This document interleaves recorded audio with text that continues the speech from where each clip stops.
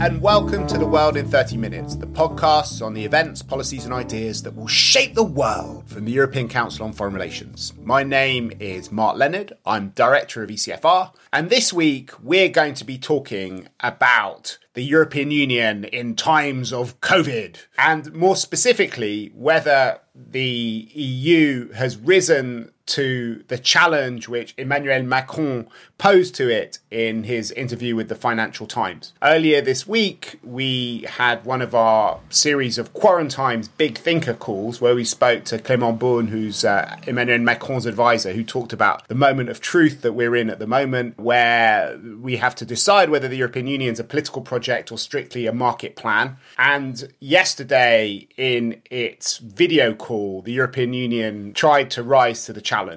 And to help me make sense of whether it really has, I have an all-star cast, both from Berlin. We have Jana Pulierin, who's the head of ECFR's Berlin office, and Henrik Enderlein, who's the president and professor of political economy at the Hertie School of Governance, and also the director of the Jacques Delors Institute in Berlin. Thank you both for joining me. Let's start with yesterday's meeting of the European Council. Henrik, tell us what happened and what you think about it. Well, thank you, Mark, first for having us on this podcast. It's not that easy to say what happened because there was no written statement. There is no overall conclusion. And if I have to put the things together this morning, I think everyone uses this metaphor of the glass being half full or half empty. I would want to discuss the size of the glass. I think expectations were just not right for this European Council. Many people expected that this would be the big leap forward of the European Union or a big clash. In fact, it was just a preparatory meeting to get the discussion started on the recovery fund. And on that point, I think the European leaders simply have still very, very different approaches, but they're also preparing the next discussion. So essentially what we know is that the recovery fund should be large. Numbers were floated yesterday, but not explicitly endorsed. I think we talk about 300, 400, perhaps 500 billion euros. And the idea is to channel this through the European Union budget. Now, as many of your listeners will know, the European Union budget is usually very small. It's only 1.1% of GDP, and it's usually fixed for 7 years. Now, right now, we are in the process of fixing the next 7-year cycle of this multi-annual financial framework. So the moment you want to channel the recovery fund through the European Union budget, you actually need to make this part of these huge MFF, that's the abbreviation, MFF discussions for the next 7 years.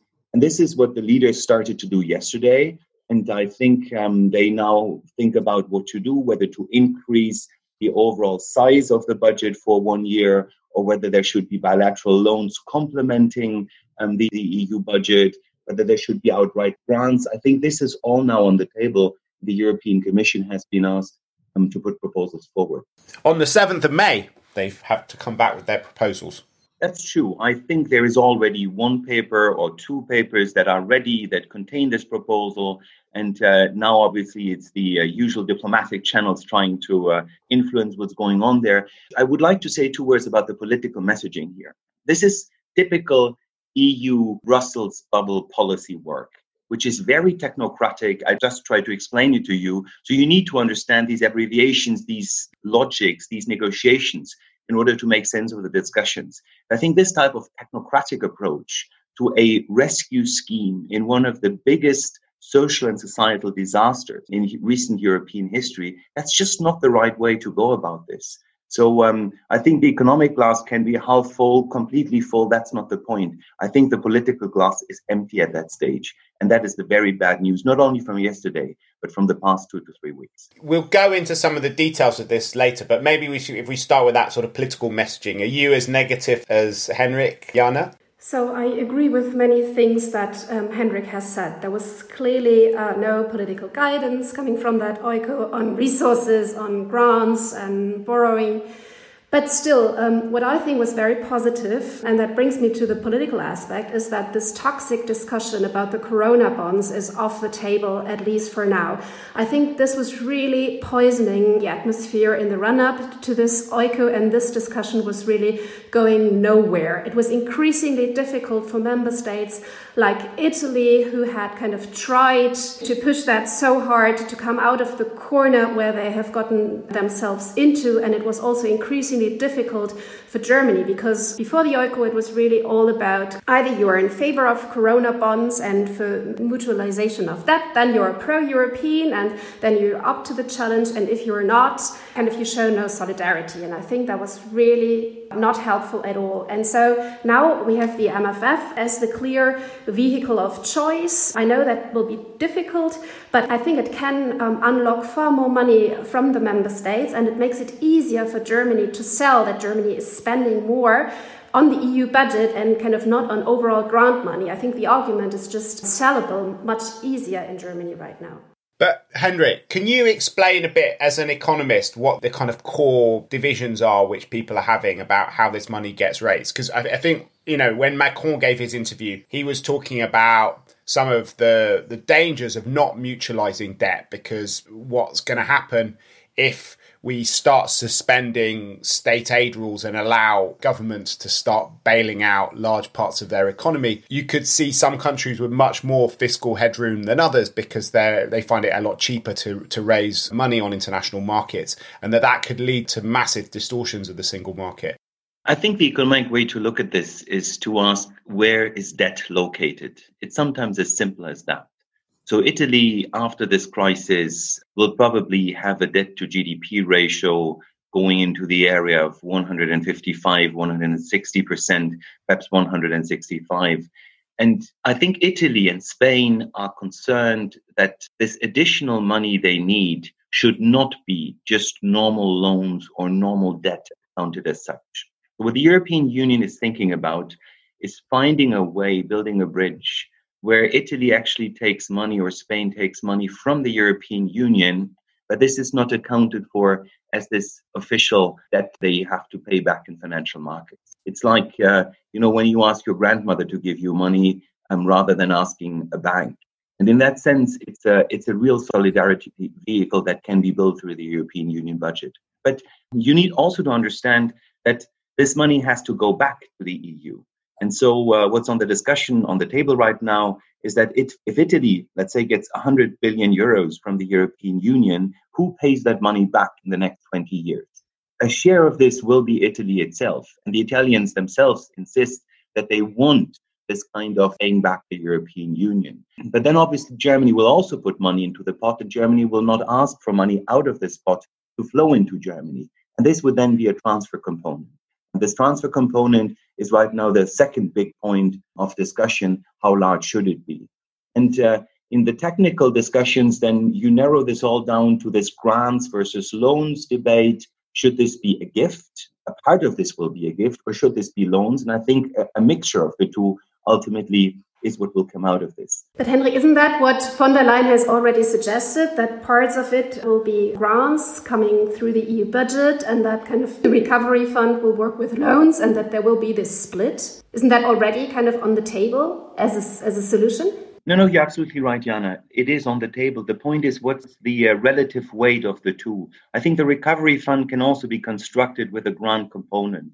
So if Italy would pay 17%, France would pay 17% of this EU budget commitment. So what would technically happen is that the EU says we increase our expenditure ceiling to, let's say, 2% of GDP from 1% right now.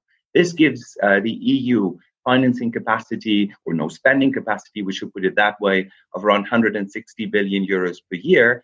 And instead of asking for this money to be financed directly by the member states now, they would actually go to financial markets, raise debt. That would be common debt, not entirely mutualized, so not jointly and severally guaranteed debt. And this is why I think the Corona bond, Eurobond discussion was never really helpful, because what we might now get is something close to a jointly issued bond that's not entirely mutualized, pretty much. But if the money's basically borrowed by the European Commission, why is it not mutualized? Well, you always have to ask the question, what happens if a country doesn't pay back its share later on? Situation, the European Union has the possibility to cut the monetary flows that would go to Italy or to Spain in 10, 15 years, and thereby use what the money they actually have already received as a guarantee to pay back that loan. But it's a de facto mutualization. And in that sense, I think it's good. And if you listen carefully to what the Germans say, you will always hear this kind of signal. It shouldn't be an explicit mutualization of debt, that an implicit way of guaranteeing this through the EU budget is totally excluded. And in that sense, I think there is some silver lining here, or some possibility to move on. Obviously, the Dutch and a few others are still opposed to this solution. Just to close the circle, just to end the story. So Italy would pay in 13%, France would pay in 17%, Germany would pay in 25% into that big package. The question is, how much do you get out? So if Italy gets out 25% and Germany gets out nothing, then there is a direct transfer in addition to the loan component. And so even in the recovery fund, you can build a dual approach, combining grants and loans. And this is what the discussion is currently pretty much about. And where does the discussion about perpetual bonds and the Spanish proposal and those sorts of ideas for different ways of raising money from international markets fit into this? You wouldn't be talking to two Germans, Mark, if we didn't bring up legal issues at one point in time. The problem of perpetual bonds is that this is very close to committing to take over these debts forever. And that is very close to a direct financing of member states by other member states. And that is not allowed through the treaty. I actually think we don't need perpetual bonds. A solid 20, 30-year bond construction, I think, would do the trick. If there's one thing we're pretty certain about, is that this crisis is temporary with regard to the health implications. Now, the structural, societal implications, economic implications might last for quite some time. But I think 20, 30 years is a very good time dimension. We don't need to talk about eternity. One problem that I see right now is kind of the different sense of urgency, or the different speeds with which member states approach this issue. I have the impression that in Germany and the Netherlands, the thinking is very much kind of that the three-pillar approach that was agreed by the Eurogroup and yesterday by the OICO is kind of enough for the beginning and to manage the crisis, and we have some more time, whereas Italy... What are the three pillars, Jana? So it's the ESM, it's the SURE program, and it's the European Investment Bank that was agreed, kind of a package that was agreed by the Eurogroup, and the OICO confirmed this yesterday. So the German thinking is that this is, I mean, not enough in total, but at least enough for the kind of immediate first phase, whereas Italy really insisted yesterday that the recovery fund needs to be up and running and delivering grants by the second half of the year. So my fear now is that kind of with kicking the can down the road or back to the Commission, and now the negotiation starts, and also bringing the budget in, that will take forever, and that we will just not be there when we need to be there. Can we talk a bit about what's happening in Germany? Because one way of reading what's happened in the last few days, because Angela Merkel went yesterday to the Bundestag and gave a remarkably visionary and pro-European speech by her own. At least she cleared the low bar that she set herself in past speeches, where she talked about solidarity, and she seemed to be shifting the German position on various different fronts, even though she did rule out the mutualization of debt explicitly, as you said earlier. Is that a kind of tactical Merkel-like shift where she's sort of sounding nice and sort of hugging the solidarity arguments close so that she can kill them by dragging her feet later on and hiding behind the Dutch and the Finns and the Austrians and the frugal countries? Or do you think that she has had a sort of genuine conversion and is thinking about the crisis in a different way? I would be kind of the pro-Merkel voice here in this call. I think she really, really believes in that. She said that so many times lately, that Germany can only do well if Europe does well. That makes sense also, not only kind of because of our values, European values, but also because of our German business model. And that she said yesterday, it was important to help other European states quickly and not in a year or two. And I think that's why she is so reluctant with kind of the whole idea of the Corona bonds, because that's what Hendrik said before, that for Germany this is very much a legal issue, and kind of for Germans there is no way to see Corona bonds happening anytime soon. And so she, I think, wants to be very pragmatic and uses the instruments that are there. And I think also in Germany, people feel misunderstood and also treated unfairly in this debate, because the German argument is that Germany has already done something, has already moved, that this three-pillar approach I talked earlier is already a compromise, that Germany is not insisting on conditionality when it comes to the ESM, and that the support for the ECB that Germany shows and their policy is already more than Germany has done in the past. Don't forget, there is also that fear that Euroscepticism can raise in Germany too. And so I think that Germany really wants to do more. It wants to be pragmatic, but it has clear red lines and limits. But within these limits, I think one can work with Germany constructively. I'm very much on the same line here as Diana. I think one of the characteristics of Angela Merkel is that she doesn't have these ideological, deeply rooted convictions, which she will never change in the course of being chancellor. We've seen her flip-flop, that's the negative expression, or we've seen her adjust to external shocks or changes quite dramatically throughout her career. She started by saying Germany should keep nuclear, then Fukushima happened, and within a few days, she decided that Germany would abandon nuclear. And in that sense, her resistance to European solidarity and even to mutualization of debt is something that I think she started to think about deeply again in the past 2 to 3 months, or 2 to 3, or actually 1 month. I think that's really the moment she started to change. And in that sense, I think she's genuine when saying she wants solidarity, and I think Germany is ready to give more. Her clear sentence that Germany would have to massively increase the contributions to the EU budget is a very simplified version of what I said earlier, which is that there would be this issuance of joint debt through the EU budget, and Germany would be the backstop of this kind of debt. And I think it's real solidarity. So I would give her credit for that. Now, the problems she faces are her own party. There is quite some resistance within German public opinion. Obviously, the SPD is closer to this kind of stance. And so for the time being, she is in her usual Merkel position. She doesn't, give a big interview to the FD and outline her big vision for Europe and say what Germany's role is. She is waiting. She's playing catenaccio with regard to Italy. If you like football, catenaccio is this staying in the defensive and waiting what's going to happen. And this is exactly how she approached the European Council. She looks at the Frugal Four and how they're opposing Italy and Spain and France to some extent. She observes this conflict, fight, or very intensive discussion. And at the end, she will move forward and say, here's the compromise solution. Together with Ursula von der Leyen and together with Charles Michel, they will present this proposal in early May. And then Merkel, in her very Merkelian way, will have brokered a compromise, which is very technocratic. I think that's the big drawback of this solution, but which will show some significant solidarity.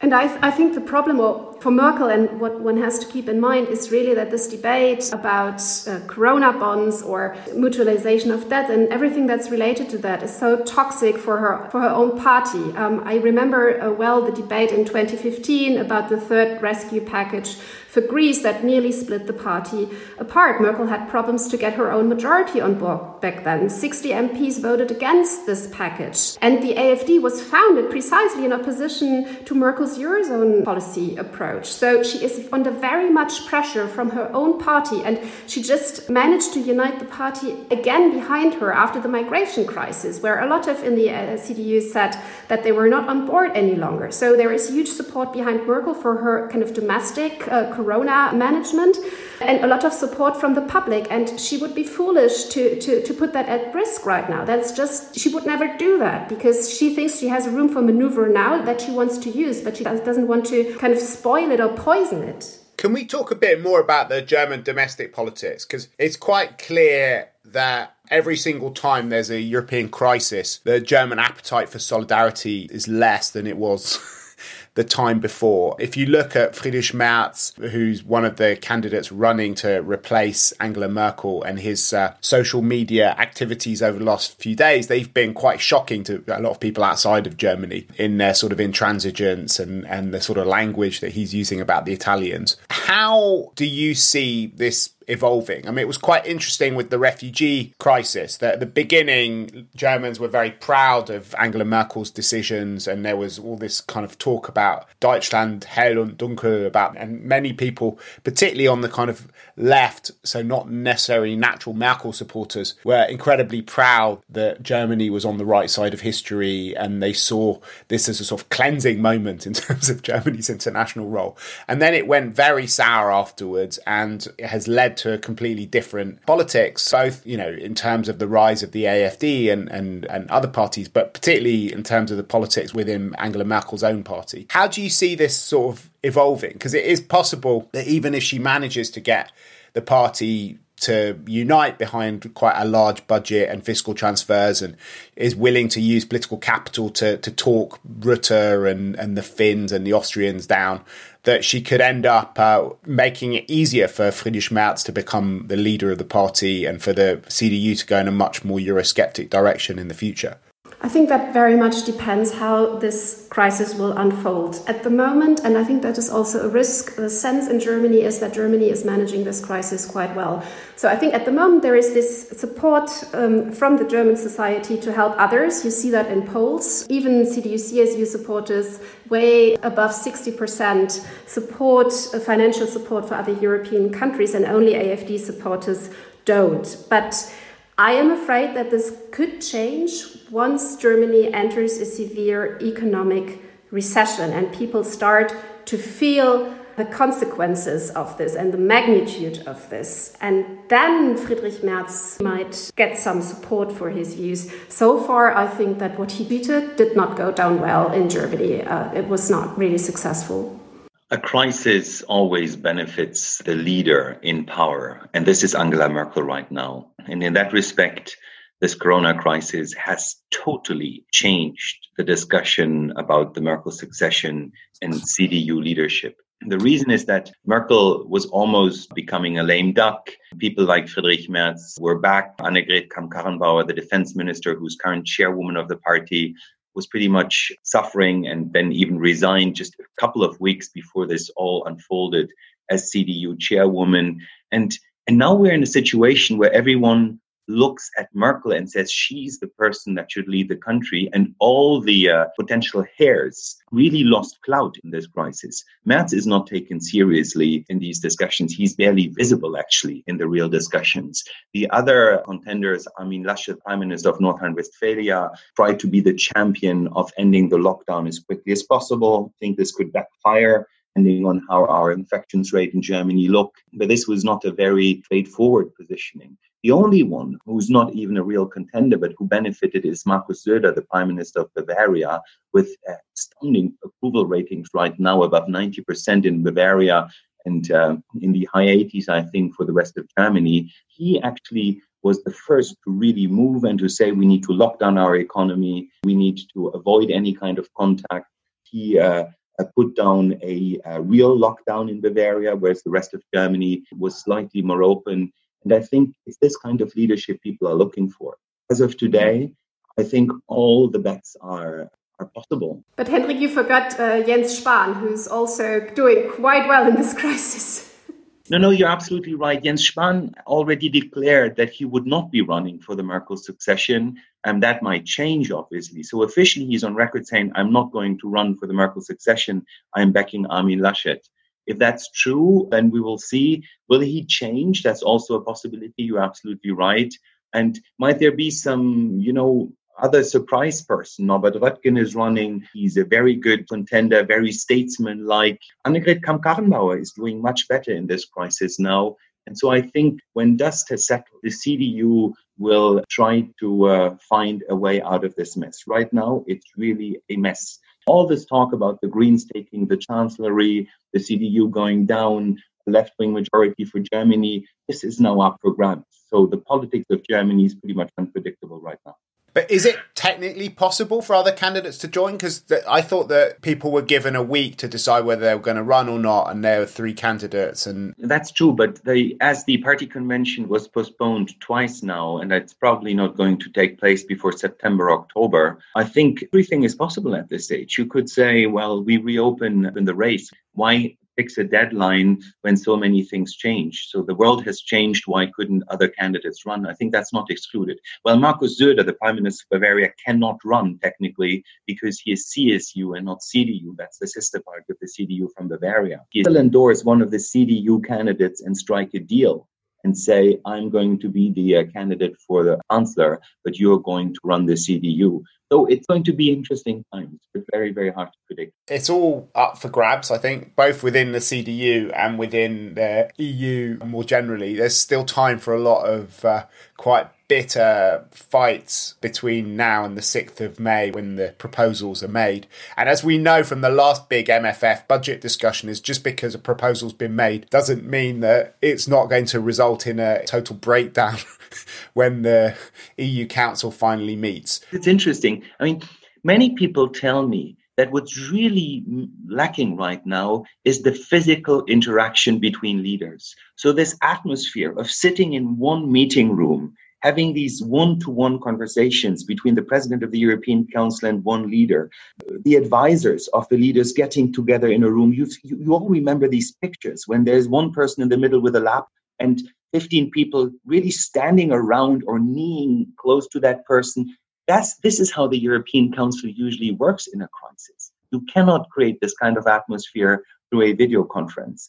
And many people tell me this will only be settled when we really get together physically again and get back to our usual negotiation mode. That's a very interesting observation, I think.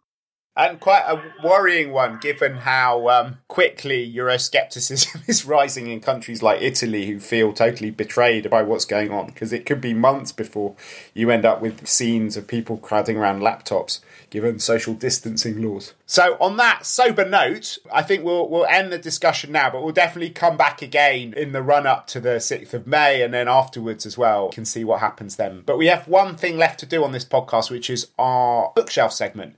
Jana, what's on your bookshelf at the moment?